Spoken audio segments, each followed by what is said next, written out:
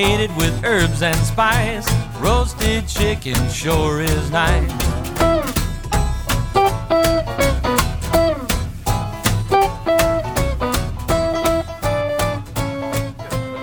Good morning, Surf Clam. Good morning, David. Welcome to Memphis Mondays, folks. Yes. It's Monday. Another Monday in the biz. How's your weekend, sir? It was good, yeah. Nice. I can't complain. Awesome. Yeah. But let's talk about this art of not cooking thing, as in just leaving stuff alone. And I'll let you start it off with your rice experience. Right. And certainly, actually, let's talk about that kampachi experience you just had. Yes, all right. absolutely. So, I've been working with a lot of chefs. We've been doing a lot of whole grilled kampachi preparations. And I've seen so many different things where we like to leave it out until it gets, it's not cold anymore. It's a more room temperature kind of thing. We felt that it stuck less to the grill. We did one where we salted the shit out of the skin, took the moisture out, kind of the same thing. But what I really found that I liked was a plancha heated, not too hot, and covered, and just leave it. And I just felt like the more we poked and prodded at it and tried to turn it and all and manipulate it, the worse it got.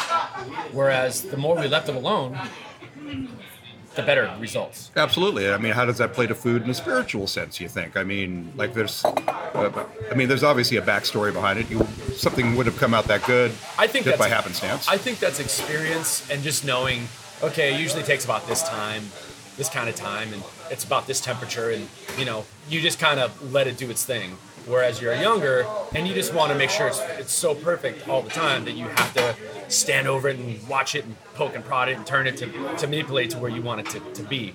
Whereas more experienced person's like, hey man, that's good. That's the temperature you want right there. Everything's lined up right now. Let's just back off and let it do its thing. Absolutely. I had that in Mexico, and I had to do stovetop sushi rice. And, I've fell to the victim of using machines since, as an apprentice. And most of it was I worked on a gas rice cooker. And then, gas rice cookers are becoming more uncommon, unfortunately, because I really like the way they cook. And now I've started using electric cookers, which I'm not a fan of. But anyways, I didn't have access to a cooker in Mexico, like a machine. So I just did some research and was like, well, let's go back fucking old school and go roots and do stovetop. And the general consensus was wash your rice the whole thing, put in your water to rice ratio, crank the heat, cover with the lid, and just kind of come back around 7 minutes. And when it starts to kind of boil over and steam starts to shoot out, turn it off or turn it to low, walk away for like 5 to 10 minutes. And then after that, turn it off, walk away. And it said like the process should take 40 minutes.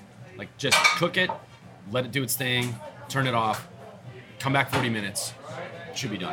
And that's what I did, and it was fucking perfect. And then I did another batch the exact same way, perfect again. So moral of the story was just have a little patience and a little respect for the craft, and back the fuck off and let it do its thing. I would think for even caterings in general, I think if I had that kind of time where I could just watch the rice boil, I think I would do it from now on. So you're a man I've cooked with you up in the high mountains, and I've seen your approach to just letting shit do its thing.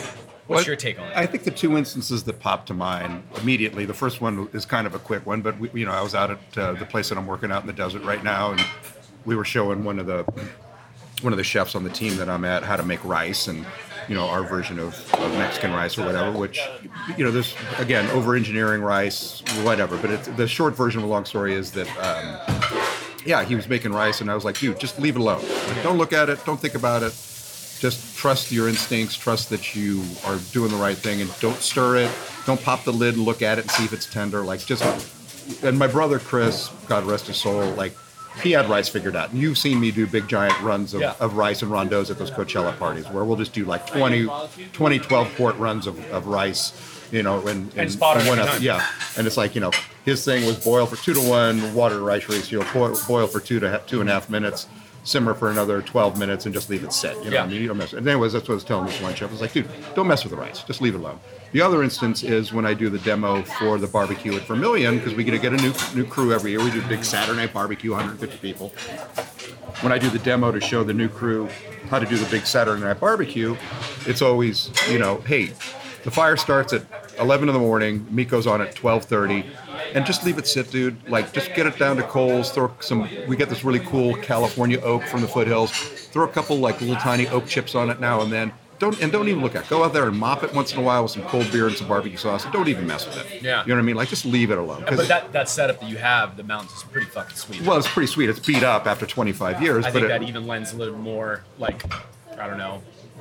When something's brand new and shiny, you kind of stand around and look at it and kind of marvel in its thing. But when it's a beat up old thing and you got some meat on it, it's kind of like, well, there's really nothing to do. Yeah. And you just put the fucking charcoals in and walk away. Well, yeah, and it's funny because, you know, every year we try and rebuild that thing a little bit more by pop riveting some metal to it and put a new cutting board, whatever, you know what I mean? Right. And things still falling apart. But I think it plays to that idea of letting the food do the work for you. You know what I mean? Generally, if you're in a good headspace, like everything else, I mean, philosophically, if you let life kind of channel through you instead of you channeling life, like, I think things kind of tend to work out bigger generally, you know what I mean? And certainly I think that kind of plays to the narrative of being an effective chef, of letting your craft channel through you instead of trying to channel your craft, which is going to play to our next podcast, which is going to be all the technique in the world. It doesn't do any good if it doesn't taste good. It tastes like shit. But we're going to talk about that one on the next one. Anyways, so in conclusion, Cody-san, thoughts?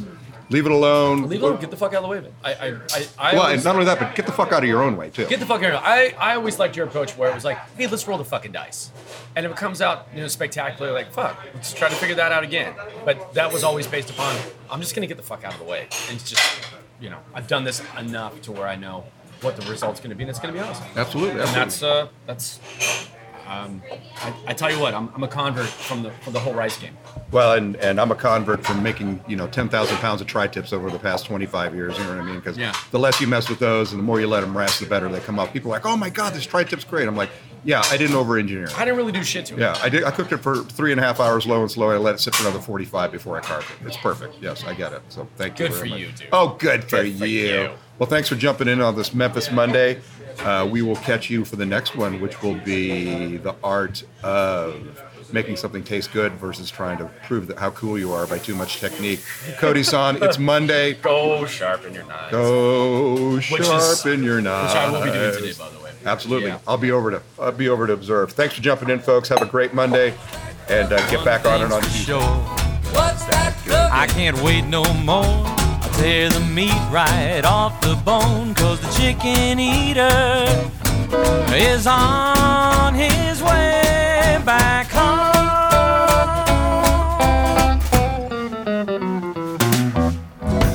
Kenny Rogers